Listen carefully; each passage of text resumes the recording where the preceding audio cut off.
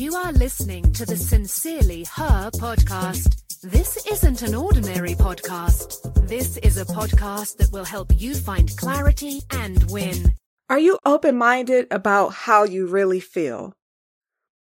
For the last week or so, I've felt very blah. Yes, me, the queen of bite-sized motivation. I continue to show up and do my best to be present, but to be truthful, I'm at a loss. I am at a loss for words. I'm at a loss of energy. I'm just not into it, whatever it is.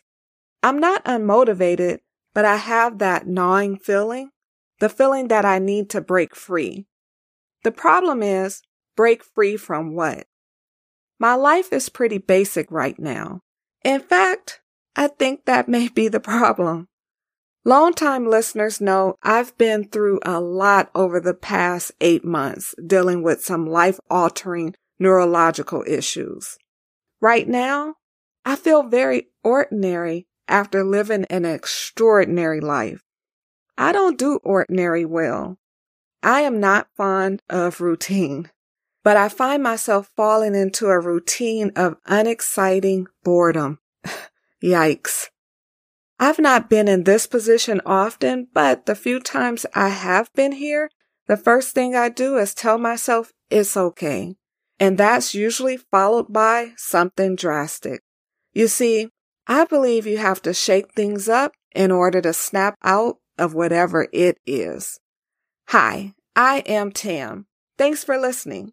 Today's note, in a funk. Accept where you are.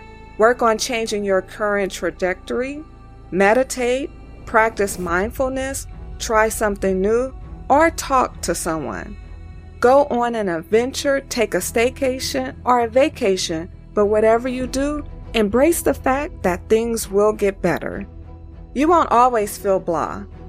Feeling blah from time to time is a normal part of life. It's natural. If you suspect you're dealing with anxiety or depression, please seek professional help. It's not okay to stay in a funk, but it is okay every once in a while to be in a funk. Thanks so much for listening to the Sincerely Her podcast. Remember, be you, trust yourself, be happy, travel, be authentic, have confidence, and never give up.